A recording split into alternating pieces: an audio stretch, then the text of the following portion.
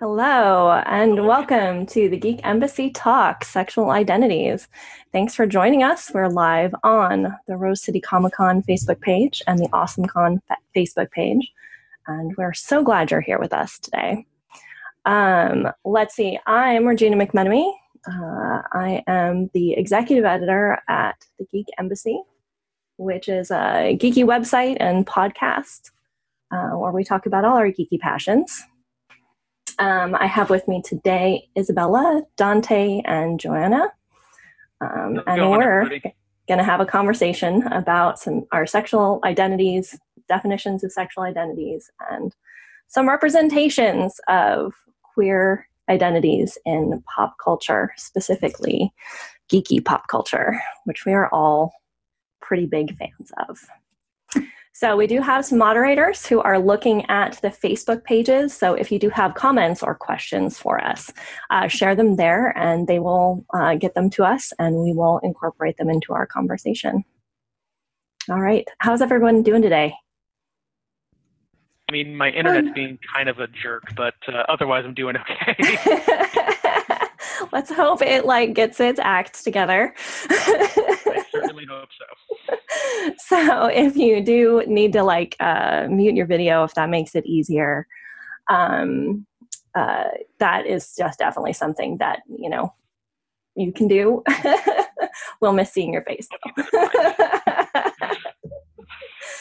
All right. So I'll start with just a really brief introduction, and then we'll go kind of around the circle here. So my name's Regina. You can find me on Twitter and Instagram at DocLiz with 2 Z's. My pronouns are she, her, and hers. I identify as queer, bisexual, demisexual, and cisgender. And we'll get into what some of those terms mean after we kind of get everybody's down. So, Isabella? Hi, I'm Isabella Oliveira. I'm the content manager and I guess podcast editor for the Geek Embassy. I'm just going to throw that one in there. Yeah. Sure.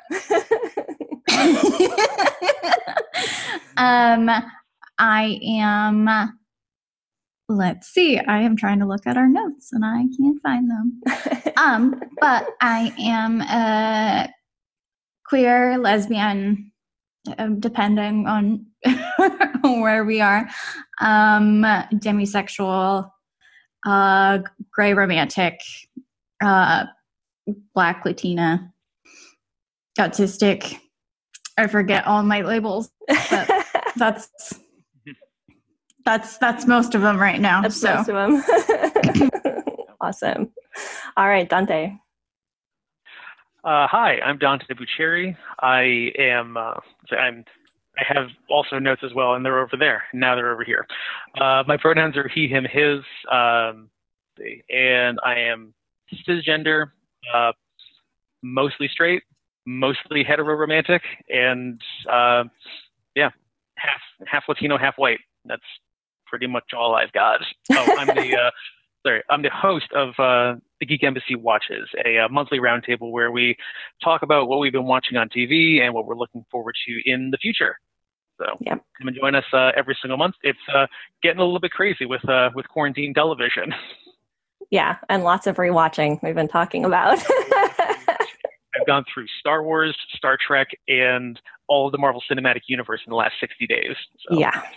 It's been a trip. All right, Joanna. I am Joanna Milius, occasional contributor at the Geek Embassy. I am a sci-fi and fantasy writer, and I cisgender, bisexual, she, her, hers. I don't know what else to say. I'm white. I'm depressed, and ready to party. Oh, if we're going that far, then we definitely have anxiety and low-level depression on this side too. Definitely exemplified by the pandemic. Yeah. So I think I've developed anxiety as a result of the pandemic. Yes. I'm a raging extrovert, and being cooped up by myself in this tiny, 500 square foot apartment is driving me insane. It's not for the faint of heart. I think it's putting lots of us to the test. Ain't that the truth? Yes. All right. So that gives kind of some basic labels that we all have. So let's see, which one should we start with? What should we talk about first from the labels that we've thrown out there? Well, my confused self could use a little help because when I first came out, bisexual was the term that most resonated with me. Upon further research, I've realized I'm probably technically pansexual because it really doesn't matter what your gender is as long as you are confident in yourself. That's what I'm attracted to. So I guess bisexual asterisk pansexual. Right. So if we want to start with those definitions, bisexual came out when we're still very much embedded in the gender spectrum, being male versus female, having two. And that's where kind of the term came from. It came from, okay, you're not just either, hetero or homosexual. You could be both. And that's where the term came from. You can be attracted to both genders. And then as, we've evolved and started to accept the idea that, well, maybe there are more than two genders, pansexual was part of what came out of that as well, where it starts to open up that spectrum to not just look at that binary of male, female. So that's definitely. I've also heard a lot of people explain bisexual as in it's people who present as a gender like yours and a gender that is also people who don't present as a gender like your own. So it's like, so if you present as female, then, you're attracted to females, but also anyone else, basically. I have a few friends who identify as bisexual under that definition. That's good to know. Thank you. Yeah. So as the mostly straight guy who feels very uncomfortable being here because I'm a mostly straight guy speaking on a sexual identity panel, where do mostly straight guy is a sexual identity? Yeah, just throwing that out there. You're absolutely correct. But where do you all throw the the line between like bisexual versus pansexual? Now that we've come into the era where it's widely recognized that gender is a spectrum. It's no longer a binary 1 versus 0 kind of thing. Where do you come down on that term at this point? In both of your lives and in both of your identities. Well, I think kind of what Jay was saying too about I think I'm comfortable identifying as bisexual because that's the first term that I learned. That was the identity that I first kind of grew into. So part of my evolution and my understanding of my own sexual identity, I hung out with all the gay kids in high school, right? Theater nerd. Two guys that I dated were gay, gay, but we didn't know or didn't talk about it, at least in my era. We didn't talk about it at all back then, and didn't understand, or didn't kind of see that as a pattern or recognize any of it until later when I came to learn that there was this term and there was this identity where you could be attracted to both. And it was okay, so this makes sense now. Now I'm starting to understand kind of my queer identity. I don't follow that main line of that heteronormativity, that hetero, sexual normalization.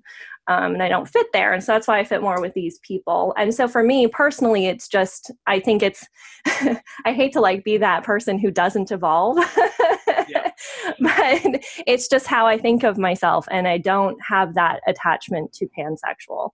And it's not necessarily because I feel like I'm only attracted to male and female people necessarily. It probably is more of a pansexual identity for me, but bisexual still resonates more for me than pansexual does, just because of where I was and what it meant to me when I was learning about myself. So I guess that would be how I would. Glad I'm not alone in that.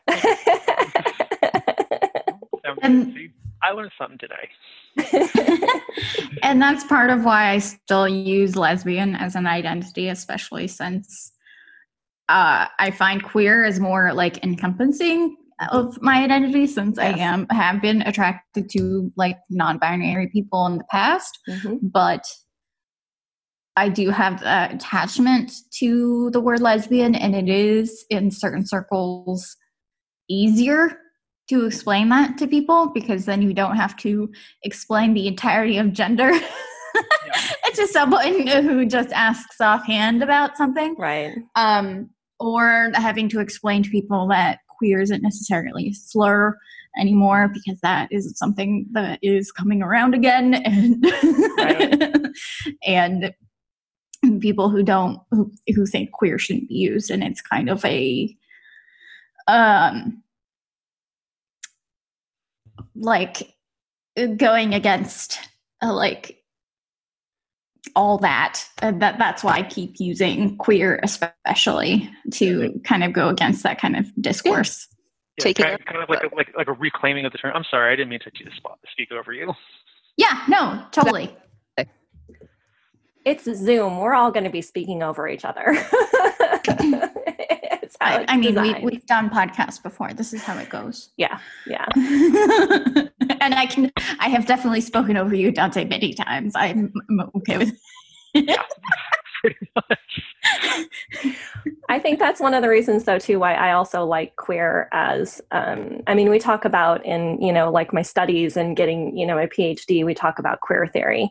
And I remember being in the classroom and one of my classmates describing queer theory as, instead of looking at everything like straight on, like hetero society tends to be like, you're just that straight line. It's like, it's turning it, like you turn it to its side and look at it from all angles. And so I think of the term queer being encompassing like that, where you aren't just looking down a straight and narrow, path. You're taking each object or each person as their whole and kind of turning and seeing them as a 3D image instead of a straight line. And so I think that that's one of the reasons why I will probably always identify, like in my list, I put queer first too, because don't fit in this line. Yeah, exactly. And it encompasses more than just my sexual identity. It also encompasses like my romantic orientation, all of that rolled into one umbrella, so to speak. So, yep. Absolutely. Good. Yeah, wonderful little cornucopia. Hey, Dante, can you really quickly like unplug your mic and plug it back in and see if you're having like maybe a connection? You're still coming in real low on your... Uh-oh. Okay, I unplugged and replugged. How's those sound? It's a little better, but it's still coming in kind of low. That's all right. We can hear you. It's just a little dimmer than it has been in the past. Okay. All right. I'll try to eat the microphone next time. Okay. So use your ref voice, Dante. You don't want me to use my ref voice. Okay. For those uninitiated, Dante is a ref for roller derby. He was a Rose City roller derby, and now he's in Eugene, and I can't remember what they're called. I'm with the Emerald City Roller Girls and Lane County Concussion, and also Cherry City Roller Derby up in Salem, Oregon. There you go. Because I hate having free time. Is basically the motif here, and now I've got all of it. It's great. All right. So as we kind of move through this, I want to talk a little bit about, like, I already shared a little bit of my story about like where I recognized or started to learn more about my identity. So I want to talk to you guys about like where you first recognized your sexual identity. So Dante, when did you know you were straight? That's a great question. I mean, like, I've never really questioned it. I mean, like I've never really questioned it. I grew up in a fairly like milquetoast small town. Traditional Catholic values. It's like, oh, okay, cool. Like this still kind of fits. Like everything's just how all the adults in my life tell me it's supposed to be. And then you go to college and things just get turned upside down. And it's been kind of an ongoing. I don't I don't feel comfortable using the word struggle, but for lack of a better term, like I'll just say it's a struggle, to, I guess, label myself. Like the most comfortable thing I can come up with is like mostly straight. Cause I've definitely experienced a lot of emotional and physical attraction to other male and male presenting folks. But I think, just in doing research and in doing reading, it's probably a little bit more like mostly straight for women, but like kind of demisexual for men. Like there has to be that emotional connection there. Otherwise it just really doesn't do much for me. Mm-hmm. And there was a lot of just mental backlogging and reconciliation. Like I had a very intense and emotionally close friendship with a good friend in college. They were male presenting at the time. I'm not sure what their pronouns are now, so I'm just going to say them at this point. But yeah, Jay and I were very close, and and there was a lot of feelings of romantic love there, and I've felt it like a couple more times as I go through my adult life, and struggled with thinking like, am I bisexual? I'm like, but that never really fit. So that's it's still an ongoing thing, and even when in the last like 2 or 3 years, seriously, really questioning like, how straight am I? What's going on? It's still an ongoing journey. Whereas it feels almost disingenuous. Like I feel very uncomfortable, like as a man, like as a person who's been basically saddled into the whole like being straight for most of my life, and then all of a sudden I'm 35 years old, 33 years old, and thinking to myself, just like, oh, like, do I fit into this space where like not a lot of other people need to be in this space, like who are me? Yeah.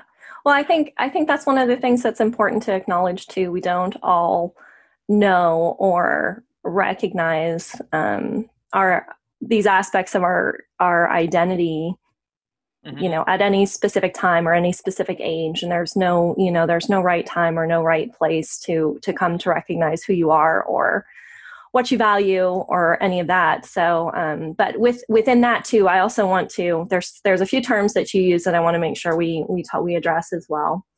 We need to talk a little bit about the differentiation between sexual attraction and romantic attraction, because they're not the same thing. They're sort of different categories. And I want to talk a little bit about demisexual, because I think at least 3 of us identified as demisexual as well. So, Isabella, do you want to define demisexual? I don't do all the definitions. So there are slight variations on the term, but the one that I see most used is people who need an emotional connection before they're sexually attracted to someone. And that sexual attraction may differ depending on how they feel, depending on where they are on the asexual spectrum. You can be completely, and then there's the difference between like how much sexual attraction you actually feel and that kind of thing, because for me, that's also tied into it.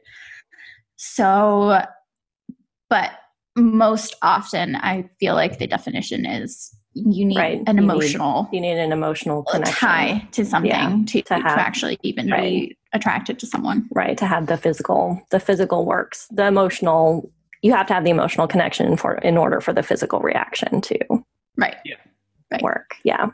Yep. And that's the thing that just like, as soon as I learned that term, like, oh, this makes a lot of sense. Right. Like, oh, this is where I am. So it's, like I've never really come out, because like it feels disingenuous for me to say like, oh yeah, I'm gonna come out as this. I'm like, I don't know. I feel like there are many more voices more important than mine that need to be heard. So like I'm very comfortable just taking a backseat. I've got this small victory for myself. Well, I think it's important though, because I think in a lot of stereotypes, there's a lot of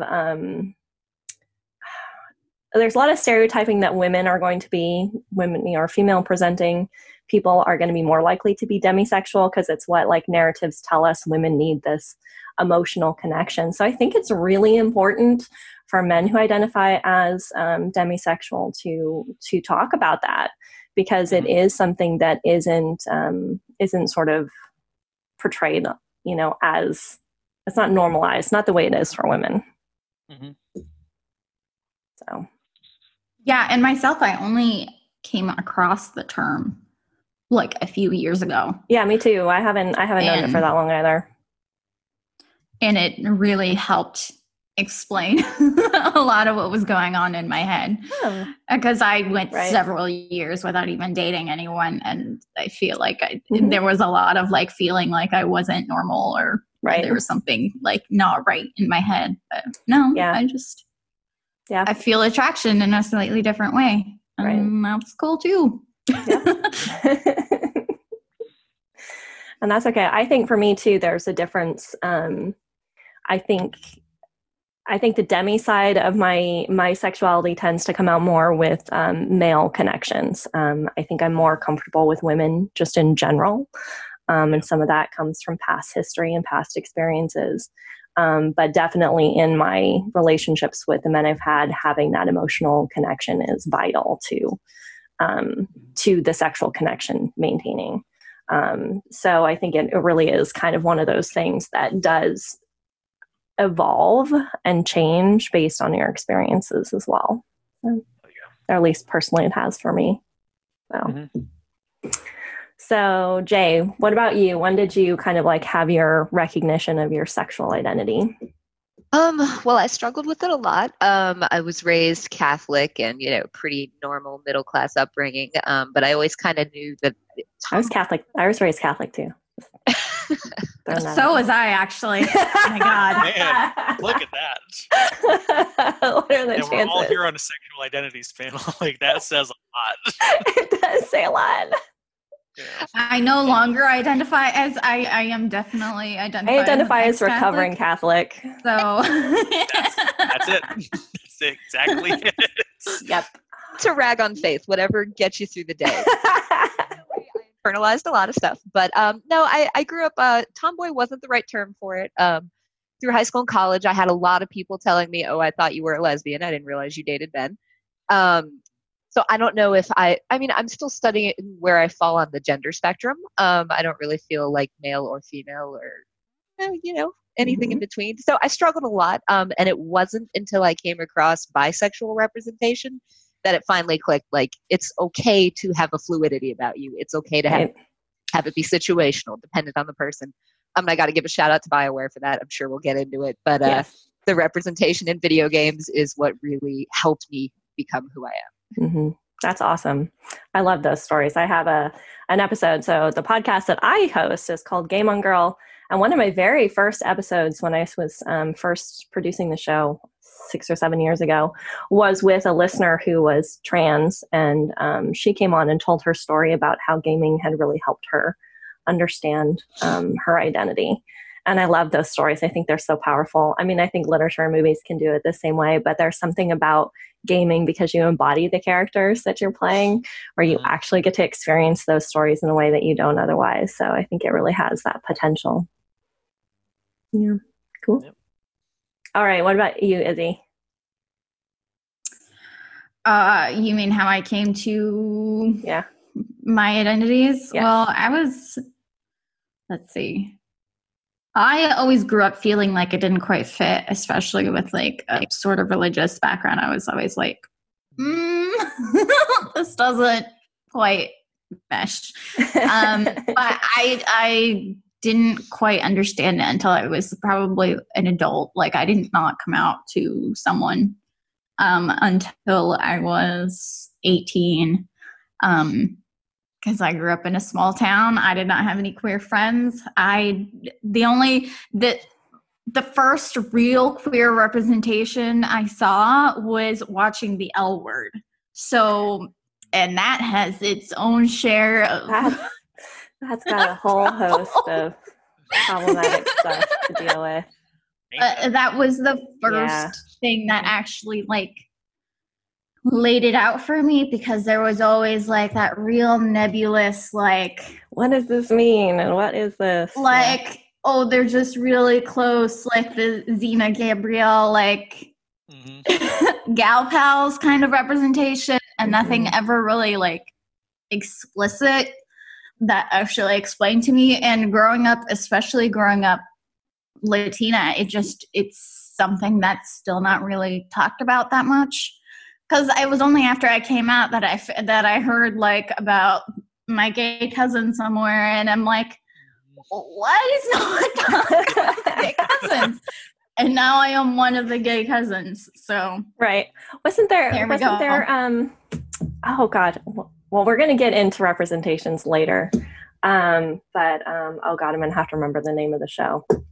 It's the Netflix show with the Cuban family that you made me watch, Isabella, and I can't remember what it's called. One Day at a Time? Yes, that one. I'm like, it was based on one of the 70s, the show from the 70s. Yeah. But isn't that one of the stories in that too, as one of the people comes out to her family? Isn't there? And then they're at a family event, and then all of a sudden it's like, oh, here's your other gay cousins, right? Oh, yeah. That definitely. I think it was that one of the daughters, quinceañeras. Yes, exactly. Yeah. And she's like, where were all these people? Right. Like, where have you been? Like, why has nobody told me that we have gay family? Like, yeah. Yeah. So we'll get more into representations as we kind of get along here. I do want to give a shout out to Beth Lopez, who is listening, and she put a comment in, "Yay, Dante." Oh, thanks. Oh God, I knew Beth back when I was living on the East Coast. She was part of Connecticut Roller Girls. All right, that's where I got my start, and now she lives in Portland as well. So glad you're watching. Yes, thanks for watching. And again, if anybody watching has questions, just put them in the comments on the Facebook, and we will incorporate them into our chat here today.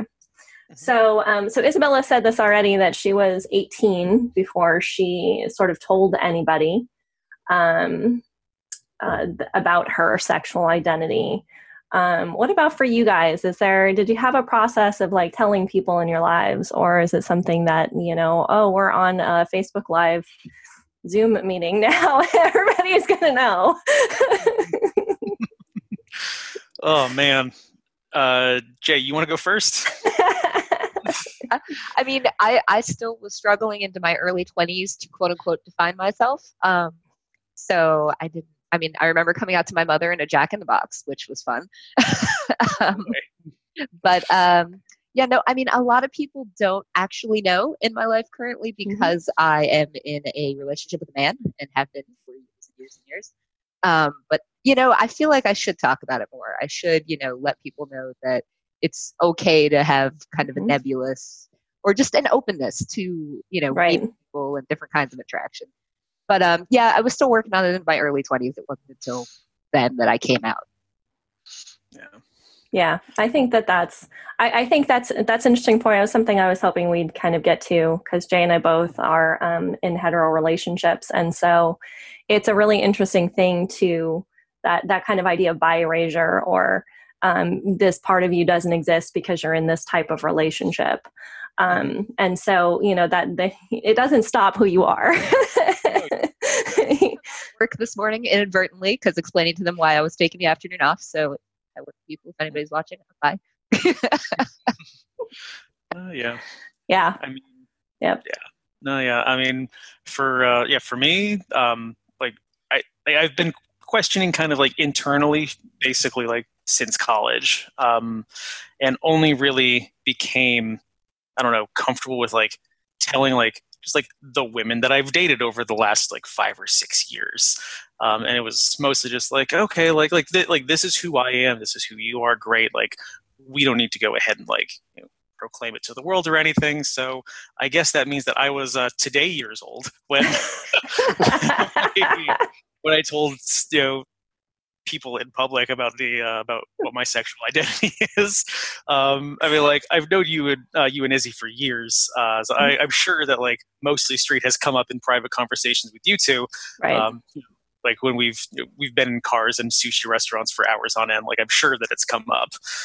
But yeah, like basically just like, hey, yeah, mostly straight. Sometimes I like sometimes I like looking at dudes. Like, it's a thing. I remember I did a very unofficial high school reunion with like just my actual friends from high school. Like 10 years ago was before. Everything in my life is before or after I finished my PhD. So it was before I finished my PhD. So it has to be 10 years or so ago. And we went to like a water park, and we were, sitting and having lunch after having been on the slides or whatnot. And one of my friends from high school turns to me and he's like, tell me, what guys you're looking at, here at the water park. I want to know what your type is. And I just sat there and I was like, you guys know me pretty well. It's not that I don't have a filter. It's just, I just say what I'm thinking sometimes. Maybe that means I don't have a filter. I'm just honest.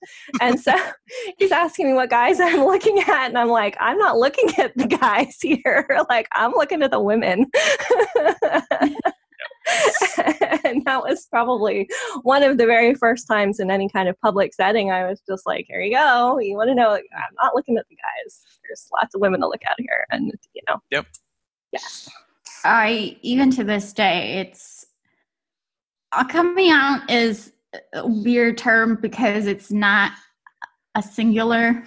Right. It's not a singular event. It's not like one thing that happens, right?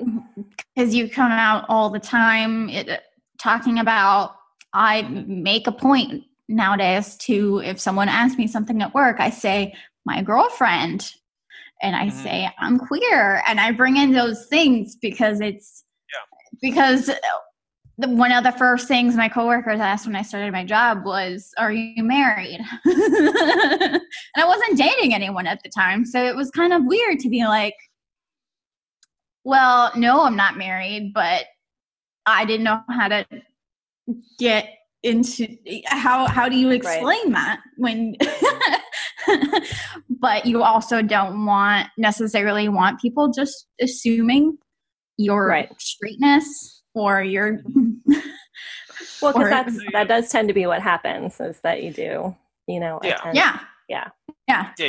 get you're straight until proven otherwise. Right. Yes, exactly. I know, especially as like a brown person, that it's often even more. I often come across as straight because it's assumed. Right. Yeah. I mean, I would say the same. For many reasons. Although I will note this. I love to tell this story. I don't know the story. What is you don't know that? You don't know. I don't think you know the story. I tell it in class a lot. One of the times I was teaching women's studies, one of my students told me, and I hadn't presented to them at that time that I was bisexual. She told me that her dad was convinced I was a lesbian, and I'm like, I'm married to a man. And she's like, it doesn't matter to him. You're still a lesbian. And I was like, okay. Thanks for erasing like a huge portion of my identity and erasing my husband entirely. Gracious. Also thank you for getting into my personal life. Right. And like, why are you having a conversation with your dad about my sexuality anyway? Yeah. Because this is probably not appropriate in some ways. It doesn't really sound like there was much of a discussion at all. Like, it just kind of sounds like he nah, she gay. Yeah, exactly. Like, she teaches women's studies, so she has to be gay. And then I was like, I think at that point, because she told me that in class, and I think I told them at that point that I was bi, and I identified as bisexual, but that I was, in a hetero-presenting relationship. And then I launched into the whole thing about, what it means to have an identity that is erased by other aspects of your identity and other aspects of your life. So, it was a good teaching moment. But it was, of course, a story that always stuck with me, because how could it not? Like, here's just this general assumption this person made about me, based on my career and, classes that I was teaching. So, yeah. All right. We have a couple more comments in here. Okay. We have lots of people saying hi to Dante. Oh, hi. Okay. Dante knows 10 billion people Richard, as a resident extrovert. Dante knows lots of people. And Pearl wants to know where your mouth guard is. Matza can't wait to skate with you again. So you're getting... it's across the hall, and I'm not on skates, so she has no claim and here. We have a couple of comments here from Jay, who's a fan of another podcast that I was doing called Geeking with the Moms. He said that hamburger place or an actual giant pop-up toy with a crank would say, "Pop, Mom, I'm gay," would be an interesting way to come out. I did mean the restaurant. I came out in the restaurant Jack in the Box. Right. Awesome visual, and I wish it had come off. Somebody needs to put that in a movie. That needs to be in a movie somewhere. And then he said there is definitely a stereotype for women's studies, and there is definitely a stereotype. Oh, absolutely. Studies. But it was just funny that I'm like, at the time, my daughter was, I don't know, 2 or 3 years ago, and I'm like, I'm a married mom. Like, part of my identity is suburban mom. Like, yes, I also teach women's studies. These two things can actually go together. I'm a gay who actually never took women's studies, unfortunately. So yes, well, I was breaking stereotypes. Then, so. You still had my class, so you still technically had a women's studies-ish class. All my classes end up having gender in them in some way. True. Yeah. All right. We also have Jill Vidal, who says hello to Dante. Oh, hey, how's it going, Fox? All right. So I think that pretty much covered all of us talking about at least sharing some. Did you guys have any other sort of aspects? Do we have any terms that we didn't really talk about? We really didn't talk about the difference between sexual and romantic attraction, though, right? And Izzy threw out the word gray romantic, I believe was the term you threw out there. I'm actually going to put her on the spot to do the difference between sexual and romantic as well. How dare you? I have to look at my cheat sheet real quick. That's fine. I also know you have the resources because I know you. Oh, wait, here we go. We've got a question from Andrew. How do you, as people like me who identify as bi, feel about the claim that bi identity is trans exclusionary? This is a very good question, Andrew. Thank you. Which is it's kind of one of the reasons why I've been trying to say pansexual more. I've had the same thing, which is why I'm still at that battle with my heart about having identified, with bi as, early as I did. But there is that idea because bi still perpetuates the idea of the binary, right? Mm-hmm. Like it is the binary. I mean, it's bi, like binary. Well, I'll also throw out that there are trans people who also do identify within the gender binary. Right. So, being attracted to women means women, and trans people, trans women are women. Yeah. So that trans women are also women. Trans women are women. Trans men we're not going to say the name of she who will not be named. She who will not be named. But women are women. Trans women are women. So let's just put that out there. So I do think that is a consideration I have, and that is, like Jay said, thinking about the being open and being inclusive is so important, and is so important right now in where we are in our society and in the world. Like, we need to be more inclusive. And so, like I said, it's kind of this personal battle of like helping my heart understand it doesn't change who I am to think of it as pansexual versus bisexual, just because bisexual is the term that I, first learned and had that, recognition with.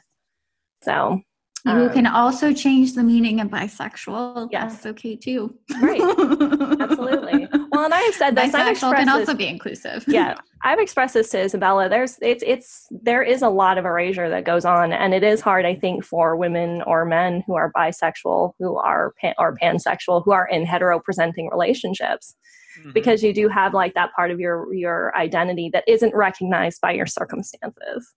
And it is something that I've definitely struggled with. Like, here's a whole part of myself that isn't seen, and that I don't necessarily know how to present. So we're getting some more questions in. So let's see what we have here. So Krista Rowe says, a question for all of us. Do you think there will come a point in your lifetime where there will not be a need to come out when people stop assuming heterosexual is the norm? I dream of this day. I mean, go ahead, Dante. I feel like I'm going to go on a dry diatribe. So get your thing in. I certainly hope that this is that this is a thing. With the constant the constant upheaval of the narrative around sex and sexual identities, I feel like it's inevitable that we're going to get to a place where we're folks of all different sexual identities, folks of all different gender identities, everything's just going to be out in the open, and we're going to eventually reach catharsis. I do believe that generally water does find its level, even though sometimes it takes a little bit longer than we would like. Do I believe that's going to happen in my lifetime? Maybe by the end of my lifetime, maybe. I think we've made a lot of great strides over the last couple of years, specifically within the last decade. But I think there's way too much work to do before we reach that cathartic state where everyone just is, and there's no need to have these conversations and uncomfortable conversations anymore. But, all right, diatribe, go. Let's do it. Well, I wanted to give Jay a chance too. I don't know if you had popped up too. So go ahead, Jay, please, if you have something to say. No, I was just agreeing with the younger generation today gives me a lot of hope that they're the potential to move past that in the future. Yeah, I really want to try. Yeah.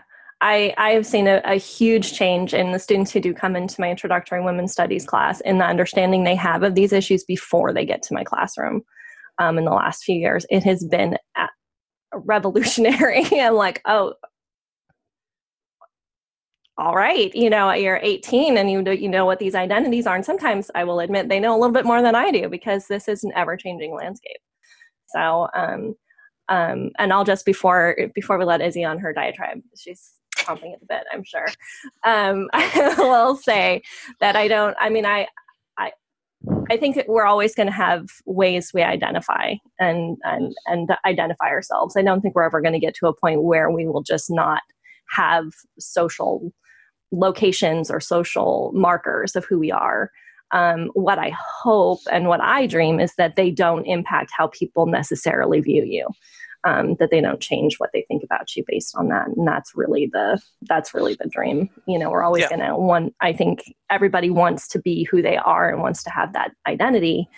It's when those identities end up not impacting your life in a negative way. So, all right. Yeah. Okay. So one, I think the ideal is that coming out is just an expected conversation that we have in talking about ourselves, and that the fear of coming out ideally isn't there anymore. But that's still a conversation that I feel like still needs to exist in this utopic ideal. But I feel like it's a little bit like the colorblind argument, the I don't see race. The ideal is not for everyone to be happy-go-lucky and we are all treated exactly the same. It's for everyone to be able to see and acknowledge everyone's differences. It's that, like I said, that queering, right? Where you turn and you look at all sides of who someone is as opposed to just that narrow definition. Yeah, and we treat people equitably based on based on who they are and what they bring to the table, rather than treating folks equally. Right. Yeah. Equal's never really truly equal. Right. Absolutely. All right, we have a couple more questions in here. So Jay, and I'm going to botch your last name, Usrr, U-S-R-R, asks, for the uninitiated, can you explain what the prefix cis means and its origin? I don't actually know the origin of cis. When you say you're cisgender, it means your biology matches your identity. So when I say what? Oh, sorry. Go for it.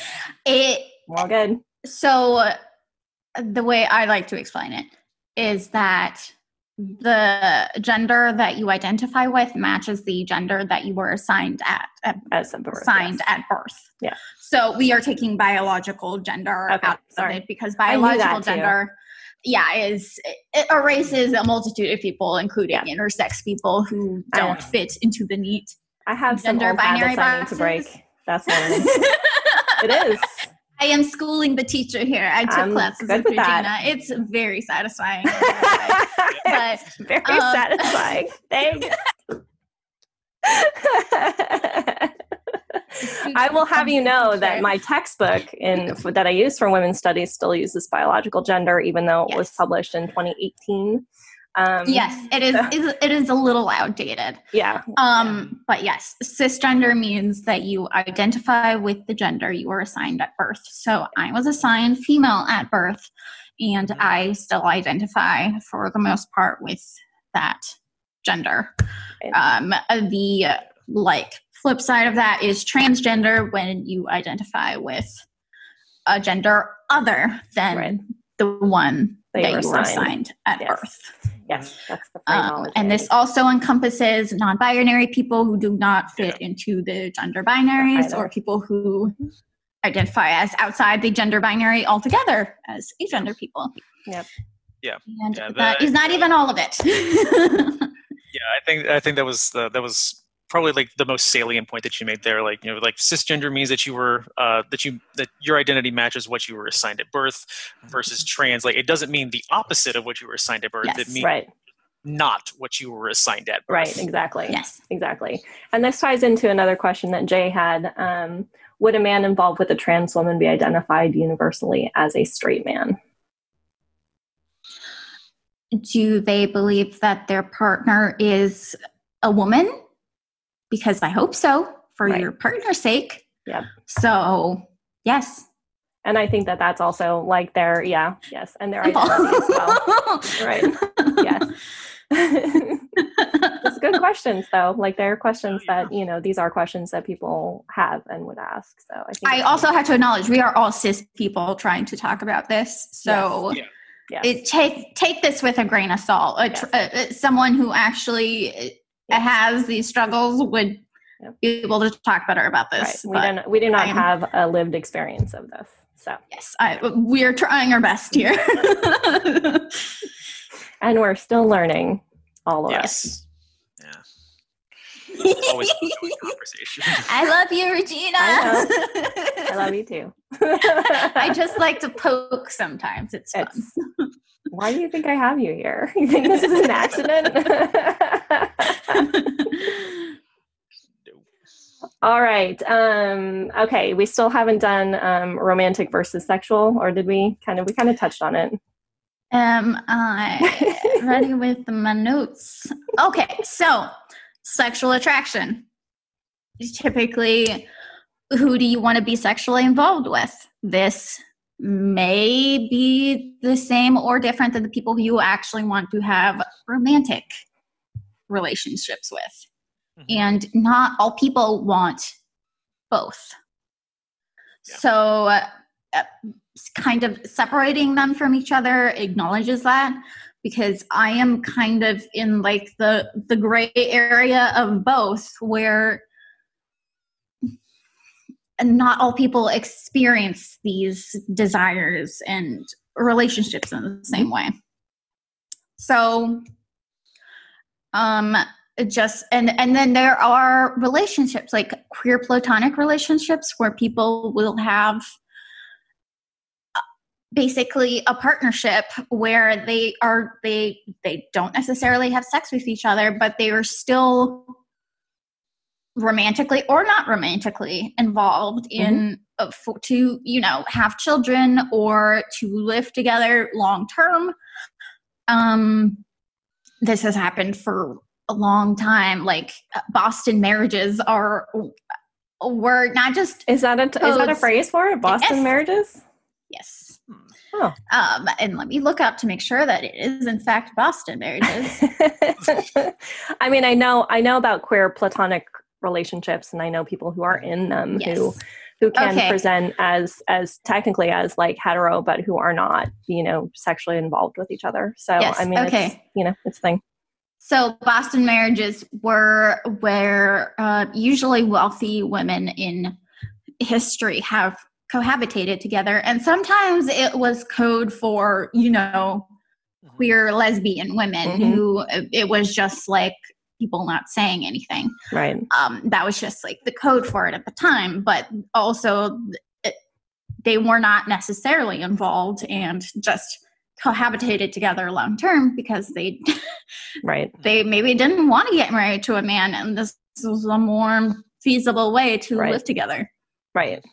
Yep.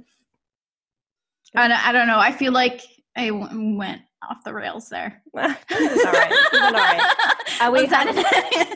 We do have another question. We have a question from Mickey Weiser. What is a pansexual? Jay, do you want to take that definition? I figure one of the pansexual folks should probably answer the way this one. I think of it is experiencing attraction to people regardless of gender, male, female, anything in between. That you're attracted to the person. Gender doesn't really have a lot to do with it. But I would, incorrect on that? No, I think I agree. I totally agree. I think that's my understanding as well. And like I said, the evolution was, started out, or, the term bisexual, has the reading of the binary between male and female, where pansexual is that kind of that all encompassing. And as we had mentioned before, isn't exclusionary of trans identities as well. So good. Great. I think we have covered the vast majority of the terms that I wanted to make sure we kind of talked about today. So let's launch into what I know everybody's been dying to talk about, because it's what we talk about, which are our favorite representations of queer identities that we've seen kind of in comic books, TV shows, movies, books. I think that's all of them. Yes. Yeah. Video games. Media. Yes. So the media. I'm going to start us off because we talked yesterday about this part of the panel, and so I want to start with this one character because we all talked about this character. I mean, y'all know who's coming. So we're going to talk about Willow from Buffy the Vampire Slayer. Oh, look at that! She got brought props. Yay! Hello. Yes. So as one of the first queer characters that I remember seeing, question mark. Explicitly, yes. Very openly, very clearly identified as lesbian with, same-sex kiss and, all of those things that happen. Yeah. And what's interesting for me with her is to see her initially try dating a man and then date a woman, because that resonated with me personally, trying to find my way. And then, everyone has their own orientation, and she determined that she was a lesbian. Right. Yeah. Mm-hmm. Yeah. She explicitly said it in the later seasons of the show. Yeah.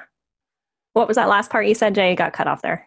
I was just thinking, okay, that's not me. I'm gonna keep looking. Right. Yes. Exactly. That process. I also want to posit that Willow is demisexual. Yeah, I absolutely think so. Yeah, because she was like, she was kind of like dating at Xander in the earlier seasons, and then actually had a genuinely loving relationship with Oz that like devastated her when he up and left. Yeah. Which is like it's a damn shame that Seth Green left that show, because it got significantly worse after he left. But yeah, she is explicitly stated in later seasons that yes, I'm pretty gay, but right. She has she's absolutely, this isn't to say that we're trying to like erase what she's self-identifying as, but just like in rewatching the show as many times as we all have, like it seems like demisexual is probably a better term for her. Yeah, well, and she can be both those things. But I think I only had just kind of realized that she was demisexual as I was preparing for this panel and thinking about characters, because demisexuals have this, and I'm stealing this from Isabella. She said this in a panel. Demisexuals have this habit of falling in love with their friends. Oh, if we want to talk about, it's only looking back that I realized how a little bit in love I was with a lot of my female friends. Yeah. Mm-hmm. Yep, I've never done that. Yeah, but I think if you look at Willow's stories and how the two primary female relationships that she had started out very much as friendships that evolved into more, and so I think that that's just very telling of Demi experience, at least from my own. Yeah, so sounds good to me. Yeah. So, all right, we had another question here, Jay User. Sorry again if I botched your name. McMenemy, everybody botches my name.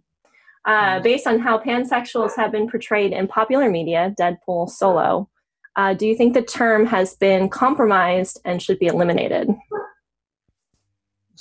I don't agree with that. I know Deadpool's overplayed, and I also have a Deadpool back there, because he's kind of the most visible comic book presentation of pansexuals. But Deadpool has other issues that kind of off the rails. It's kind of not the pansexuality that's problematic about Deadpool. It's kind of Deadpool himself that can be problematic, if that makes any sense. Yeah. I would argue that a problematic representation doesn't erase the term. It just means it's problematic. There's problematic portrayals everywhere. Right, yeah. And shouldn't necessarily erase the portrayal. Yeah, I don't think erase the term. Sorry, I don't think that you should erase the term. Like, I think if anything, Deadpool highlights the need that there need to be more nuanced portrayals of pansexuality in media. Like, goodness, I hope. And it's not used as a sensational thing, right? Yeah, exactly. That's not being used as a sensational thing. I hope my girlfriend doesn't watch this because she absolutely loves Deadpool.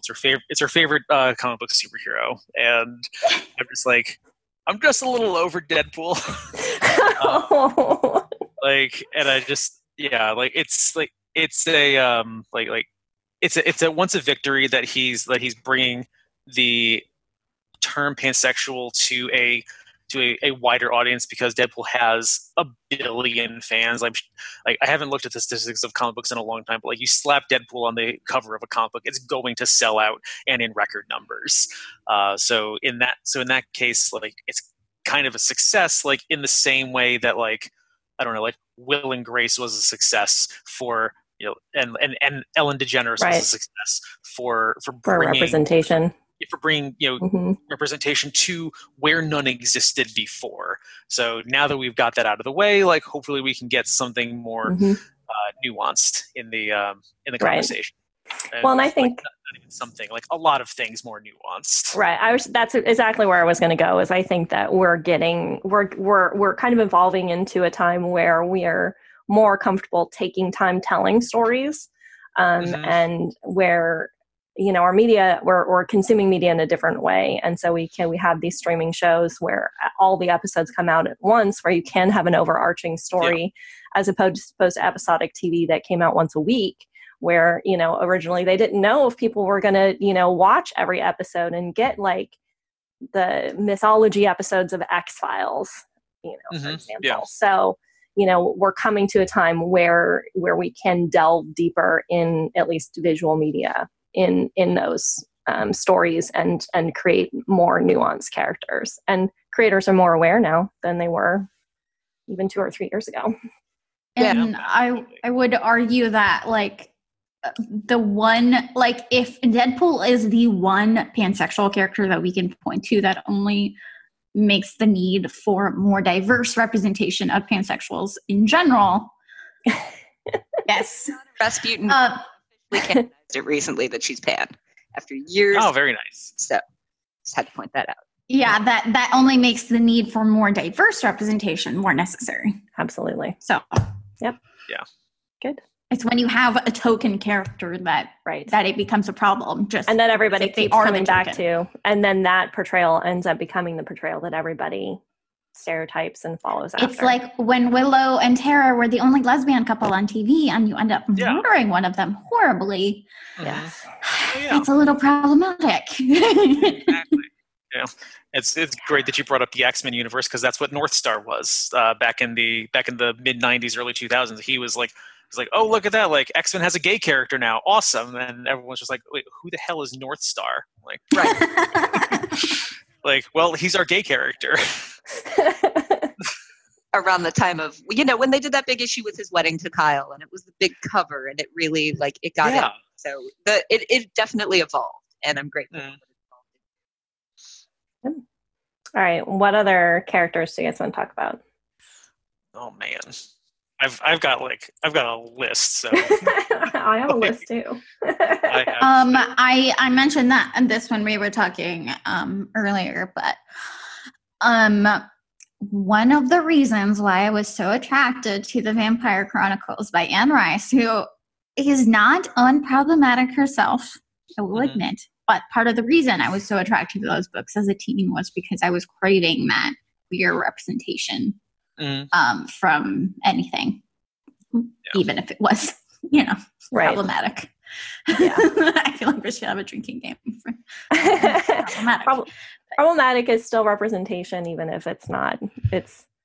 But when you're queer, don't really know you're a queer kid in a really small white town, that you take what you can get. Right. Yeah. Absolutely. Yeah. Okay, so I guess I'll jump in. I've got two that I wanted to really talk about. One a little bit more extensive than the other. So the first one was, and again, this is a problematic property just in general, but Rent the musical was one of the first musicals that I saw live on stage. I grew up watching videotape recordings, and I went to go see it on stage. And the character Angel, who's basically a homeless drifter, gay Latino man, was one of the ones that sticks out to me. Mostly because it was probably the first time in my very young life that I'd seen a Latino person in any property, and they weren't some sort of drug dealing thug. Or Bernardo from West Side Story, right? Who was played by a white guy with brown face in the movie with Rita Moreno, my hero. So much trouble. But yeah, so I loved that in that musical he was unapologetically gay, unapologetically just 90s style fabulous, right? And it did a lot for me as remembering this is one of the first gay characters in media that I really have a remembrance of, just of seeing and consuming, apart from Ellen DeGeneres, who came out when I was 11, 12 years old on the show. But then the other one that I wanted to talk about was in my favorite comic, Runaways. I brought props too. The character's name is Carolina Dean, and this is what she looks like. She's literally a rainbow, right? So she's basically just your Abercrombie model of perfection. Tall, waifishly thin, long blonde hair, blue eyes, and living this secret closeted life. That she's a lesbian, and she struggles with that throughout the first 50 issues of the comics. And she has a crush on one of the teammates. Doesn't know how to go ahead and tell her. She finally comes out, and it goes disastrously. By the way, this is a coming of age tale, in case you couldn't tell. And I thought that the metaphor for her was just so perfect, that she wears this basically an inhibitor bracelet that looks like one of those med alert things that you wear if you have diabetes or something like that.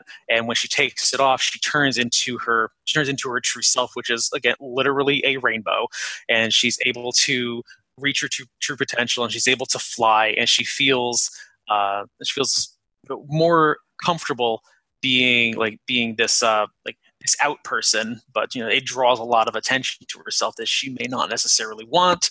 And I thought it was just the entire character was a perfect metaphor. She ends up dating a shapeshifter who has no attachment to the concept of gender, but when he first meets her, he's presenting as a him, and she's just like, yeah, well, I don't really date dudes. And he's just like, oh, okay, cool, shapeshift, now I'm a female, I don't care, I'm gender nonconforming, it doesn't matter to me.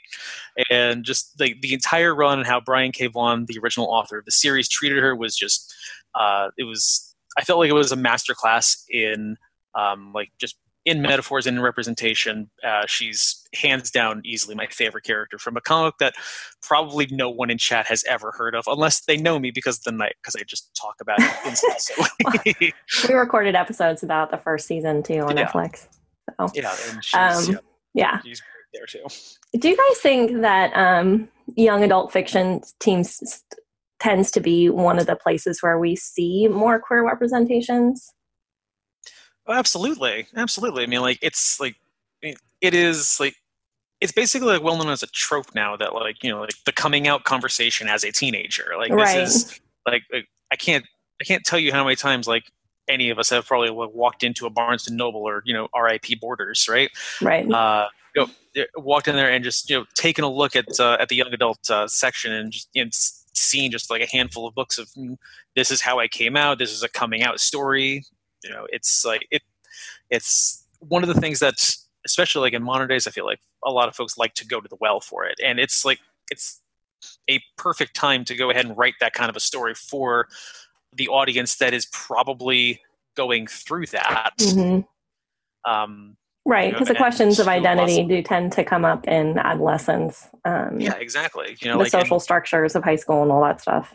Yeah, you've probably got so many folks like Izzy and Jay who are growing up in small towns and don't know what they identify as, so they just know that something's not quite right with this whole right role that I was assigned. So this is a book about someone going through a similar experience. Maybe it'll help you. Right. It is it's the easiest place, at least that I think, that you can go ahead and include something like that without it causing too much controversy, I suppose, for lack of a better word. Yeah, that's kind of what I was thinking too. Unfortunately, perhaps in our snobbish hierarchy of important media versus less important media, I think young adult fiction and young adult media in general tends to have lower stakes to it, so you can be more experimental in it, rather than things that are aimed at adult audiences more. So I was wondering if that was part of what was kind of going on. And then that got me thinking about I'm trying to think of queer representations in Game of Thrones. Oh gosh, what, Yara? Not a great one, but I was going to say Yara or Oberyn. I do love right. Oberyn. Yeah. Although to that trope that I find myself getting drawn to a lot, the quote unquote greedy bisexual. But man, I love Oberyn. He's just swag and great. I was so sad that he was only in one season and that he died such a brutal death. Spoilers. I mean, well, sorry. Doesn't everybody die a brutal death? What? Doesn't everybody die a brutal death in that show? Pretty much. There's about 5 people left. So, spoilers, I guess. One of them's in a wheelchair after getting thrown out a window. Yeah. So the violence. Yeah. Yara was great though. I love. Yeah, she was awesome. But as I will say that as I get older, I tire of the coming out tale a little bit, just after having gone through it. I don't want to, especially ones that deal with the traumas of coming out, because my own coming out to my parents wasn't exactly all sunshine and rainbows. So yeah, I don't want to particularly relive that struggle. Give me my happy queers who are living good lives and doing cool stuff. Yeah, I think that's one of the reasons why I like the new One Day at a Time series too, because it's got a combination of dealing with it as a coming out story, but it also centers it on the family and how the family responds. Yeah, but if you want a show with some truly devastating episodes, watch One Day at a Time. God. I'm glad I watched it when I did. I don't think I could handle it right now. Yeah, I may have cried more than I've ever cried in my life during a few of these episodes. So it's good, and then it gets canceled. Whatever. Yeah, you'd be mad about things. All right, Jay.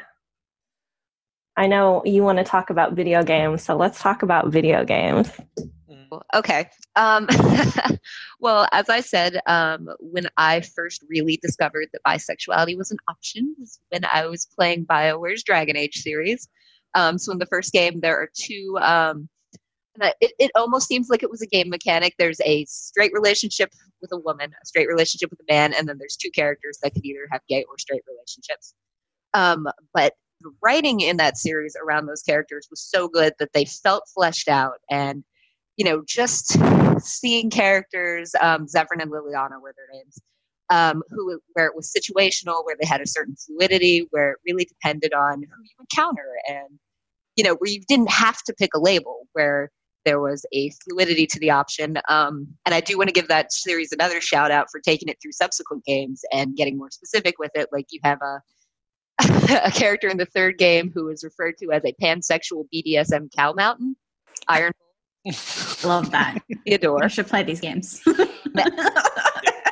There's a Dorian in the third game who is a gay male, and it's actually a big part of his backstory about how his father tried to use magic to turn him straight, and it's really traumatic, and it's very well written. And like you were saying with video games, you get to experience those roles. You get to maybe play as a straight female or a gay male or anything in between, and explore who you are through that projection, through interacting with these characters. And on the subject of video games, one did occur to me after we talked last night. I'm a big Overwatch fan, and the fact that their marquee character is a lesbian, kudos for Tracer. That is something great to see. Word. I didn't know that. Yeah. Well, I mean, Blizzard needed to step up its game. In terms of representation, with the size crowd that they have. Mm-hmm. Oh, yeah. I was at BlizzCon last year. It was a mess of protests and all that. They needed to do some work. So, but I think that's true. And I think one of the things that I love about games and about people finding identities through games is that experience of embodying the character and embodying the story in a way that maybe we don't with more passive media like books and TV, movies, where you just kind of sit back because you're like actually, and I mean, it's right. And BioWare is the one where you have like the actual options to romance characters, right? Mm-hmm. I'm not mistaken. Yeah. So that's like a whole mechanic. And I think that's certainly, it always makes me kind of laugh to think, oh, romance is a mechanic. But if you think about your life, actually playing those games, that's some of the most fulfilling moments are coming. Yeah, absolutely. So, I think that's really, it's a safe place to experiment too, and to test out, identities. All right, so I have a comment here. FYI, One Day at a Time is going to be on Pop TV, so it has not been 100% canceled. Yay, that's awesome. I can't wait for it to emotionally devastate me some more. I know, let's cry. And then Jay asked again, did we see the new Disney short? I have not. I have not. I'm not sure what that. Me either. I don't know. I don't know name, so I'm not sure. But Disney's also stepping up their representations. I've only watched Frozen 2 once. But there is some indication that, Elsa codes as gay as well. And in Frozen, the original Frozen, there was a gay family who own the spa. Oh, I didn't know that. And it's very quick. It's just a flash on their family, but it's two men with their children. And it's still spectacular because for Disney, that's kind of a big deal. Oh, okay. I have more info about this. Okay. It's a Pixar short. Okay. Called Out, about a gay man who finds love and acceptance. Oh. And apparently it's very popular. I have seen people mention it. Few but I haven't watched it. Representations and animated stuff. So that's cool. Nice. Yeah. Jay just put that out. It's about coming out. Well, thank you. I haven't actually seen it yet, so I'll have to see. We'll have to check it out. Talk about it. I'll have to check out. Yeah. I just wanted to say out. I mean, considering it's a Pixar short, Pixar shorts are usually emotionally devastating. Tearjerkers. Also, yes, so. they're Oh God, yeah. I've cried at everything. Well, Pixar films, like sobbed during. I know the Inside Pixar Out. Shorts just happened to do it in about 5 minutes. Yeah. So. Oh yeah. Not hold back. It's just wipe you out. I remember going to see Inside Out in the theaters, and the short before that one was Lava, with the two volcanoes falling in love. I cried the entire time. Like I was sitting there, was like, the movie hasn't even started yet, and I'm ready. And then that movie makes you cry too. So it's just oh God, it's like terrible. really okay. So Jay said that he cried as well watching Out. So yeah, I'm sure it is Pixar's thing, and they're very good at it and very talented, and thankful for that. Yes, they are. For the people who are watching live, if you have a character you want us to talk about, you're welcome to throw that into the chat as well. I will not guarantee that we have an all-encompassing knowledge of every queer character, but we do represent a lot of different fandoms here. So. Oh, I haven't mentioned Cora from Legend of Korra. I was just about to call on you. I did just get one of the comic book in mail just yesterday, so that's exciting. But Cora was one of those characters that I. So for those who don't know, Legend of Korra is the sequel series to Avatar: The Last Airbender by Nickelodeon, and Korra is a waterbender who it is never explicitly said in the show, except that at she is code like.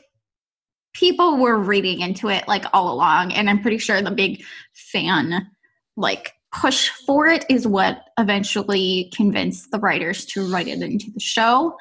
I'm pretty sure they've said so. Mm-hmm. But at the end, she and her girlfriend walk into a brilliant light and act like they're going to kiss, but it's never explicitly on screen as a kiss, except that in the comic books, right after that, it's shown that they're kissing. So it is, and immediately after that all came out, the creator said, yes, they are gay. So, or they are queer, because pretty sure Korra is bisexual also. Right. So, yeah. So I adore her. I cosplay her. So here is clearly Isabella cosplaying. Oh gosh, that is so old. It's not that old. There you go. It's not quite. That is probably 2014, 2015. I was going to say 5 years. 5 years is a lot if you're talking about early 20s and late 20s. Just saying. It was 2016. My phone just told me it was 2016, so it wasn't that far away. 4 years ago. I remember it. I remember it being one of the first cons that we went to together. Yeah. I think it was the first time we went to Emerald City. Yes, actually. Oh, nice. Yeah. So. Yep, we had a table with. Feels like ages ago because that was about 25 cons ago. Oh God, yeah. I'm not saying we have a problem with going to cons. No, we have a problem with what you do to us at the cons. And how much lighter my wallet is at the end of no idea what you're talking about at all. Oh, no. No. This picture of Neil deGrasse Tyson up there, that's definitely not something that you Okay, people, I do have a habit of walking the two of them down the aisles that I know they're going to find things and they're going to buy, and encouraging them gently pretty to buy much. them. Okay, maybe not so gently. But they do the same thing to me. I have a Star Wars a Han Shot First panorama picture hanging over my TV that Isabella made sure I bought at the last Rose City Comic Con. So. And don't you also have that metal sculpture of I drink and I know things? I do. Yeah. I do have a cutout of I drink and I know things, which I still think should have been the motto for my dissertation. All right, let's see. We have another question here. Rachel Bennett is asking, what are your thoughts on Alice from the original L Word regarding bi representation? I haven't watched the L Word. I'm going to have to cut out of this one. Oh, I've never Jay.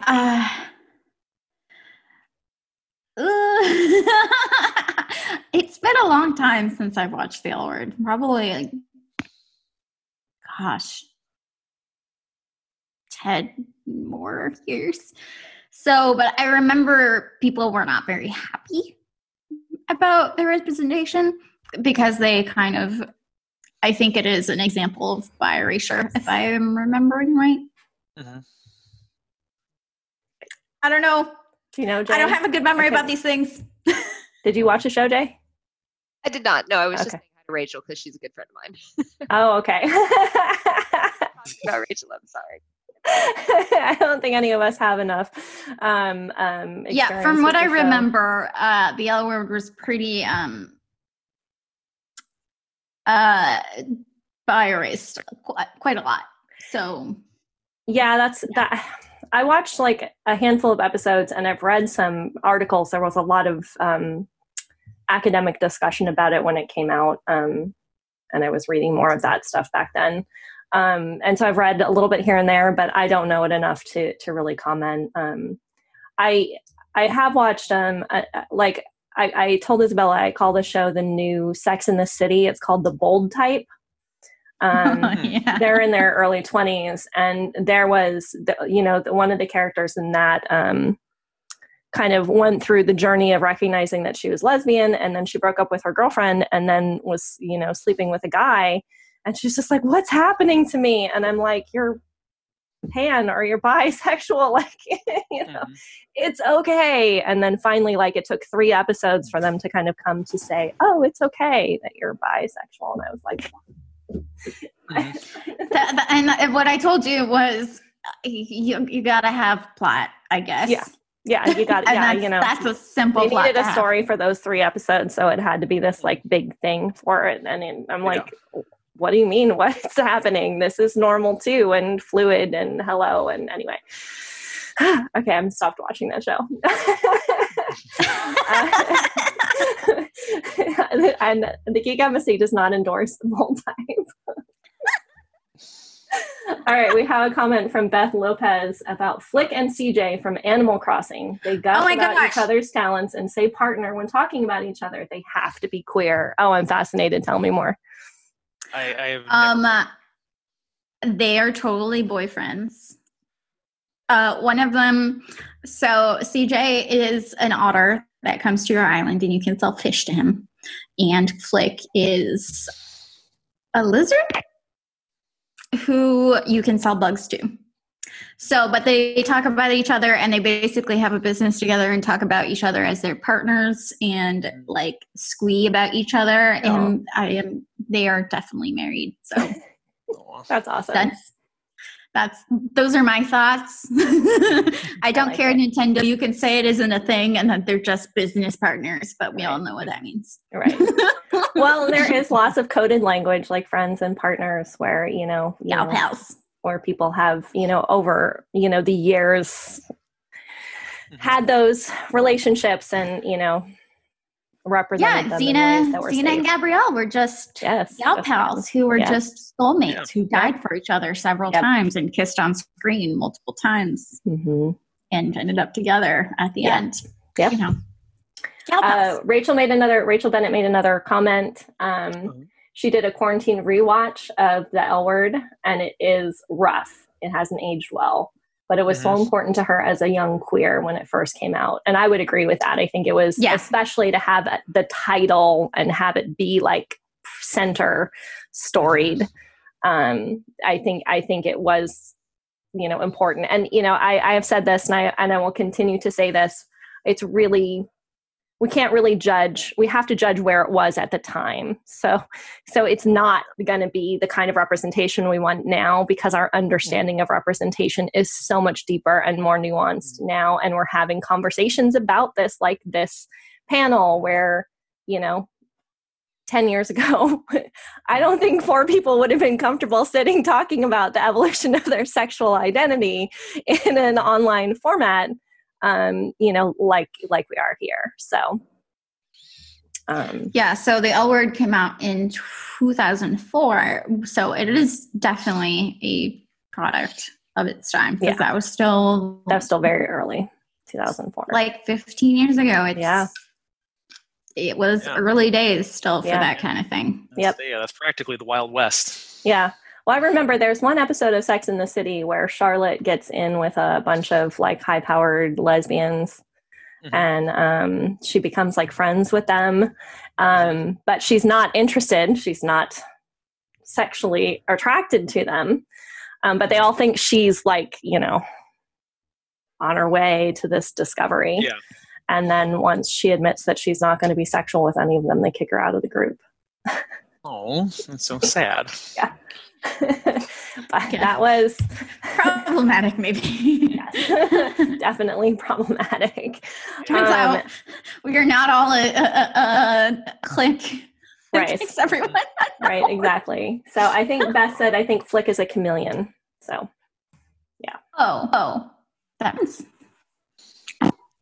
Makes sense. Chameleons do eat bugs. That's true. All right. Love them a lot. I'm trying to see what we had left kind of on our notes. I do think we need to acknowledge that the Marvel Cinematic Universe needs help. Because the only character that they have, or I suppose 2 characters that they've got, Valkyrie kind of codes as gay, and Captain Marvel, especially like in Endgame with her haircut, like super codes as gay. And even in her own movie with the close relationship that she had with Maria Rambeau, it was like, oh, that was so gay. Oh yeah, like, I walked out of the movie, and I texted the woman that I was dating at the time, and I was just like, pretty sure that they're gay, and she lived in a different city, and she's like, I'm pretty sure. I'm like, yeah, I think so. Yeah. But so like neither of us like felt really comfortable just being like, yeah, like definitely is, but like that just bespeaks to the problem that like the best part of the best kind of representation in the cinematic universe is this kind of like nebulous coded character.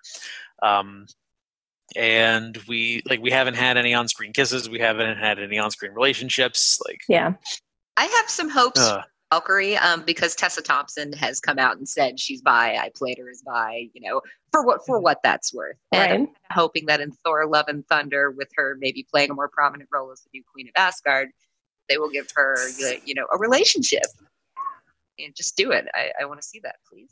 Yeah, I'm good. I would hope so. Yeah. I kind of hope the same thing for the Winter Soldier and the Falcon when that show comes out on Disney Plus, because like there was definitely a little bit of like, I think unspoken tension between Cap and Winter Soldier, especially like in the Winter Soldier and in Civil War and things like that. I've written that fiction. I'm sorry? I've written that fan fiction. Oh, fantastic. They're definitely boyfriends. I feel like so much. But yeah, I definitely feel like Falcon and Winter Soldier can they're on the way to developing that kind of a friendship or a kinship. Yeah, I hope so. But yeah, I'm here maybe for that's it. just me reading too into it, but I'm definitely here for it. All right, we have another great comment from Adam. It says, for me, the first representation of a non-binary person, not just in media, but at all, was Quina from Final Fantasy. That's 9, right? I'm so bad with so many rules. Okay. Yes. Quina was always referred to with the pronoun S/he. And at the time, I just thought it was a translation error, but it kept popping up. So I looked into it, and that was really my first exposure to the concept of being non-binary. Oh, wow. Way to go, That's Final awesome. Fantasy. Yeah. I am not that familiar with Final Fantasy at all because it is a huge universe. I gave up on playing Final Fantasy because turn-based combat just bores the snot out of me, but like, good job for representation. Well, Final Fantasy, I have found, has some very rabid fans. You think? The people who love Final Fantasy really love Final Fantasy. But I have the same issue with the gameplay. I tried, I think, multiple Final Fantasy games, and I never got into it. But the representations and the fan fiction and the fan art and the attachment that people have to the characters in Final Fantasy is awesome. I think it's fantastic. And the stories that come out of it, I think, are really powerful. So I'm really glad. Again, like I said, I think games and as a media is a really great place to have, these representations, especially since you do get to kind of inhabit the characters. So yeah. All right. Well, I think we should probably wrap up. We were at about 2:30 now, so we've gone for about an hour and a half. I wanted to thank everyone who tuned in and listened, especially those who commented and gave questions. You made this a really fun and interactive panel, as I hoped it would be. I'm going to let each one of our panelists here give you like their send out to share where you can check out their work and their writing and catch them on their social media. And we'll start with Dante. Oh, okay, cool. Again, I'm Dante Bucheri. You can find me on Twitter and Instagram at Dante Informal. Disclaimer, a lot of it these days is either like Magic the Gathering or Black Lives Matter, pretty heavily on the Black Lives Matter right now. So if that's not really your thing, I'm not sure why you're tuning into this program, but also just be aware, like that's basically where my head is right now.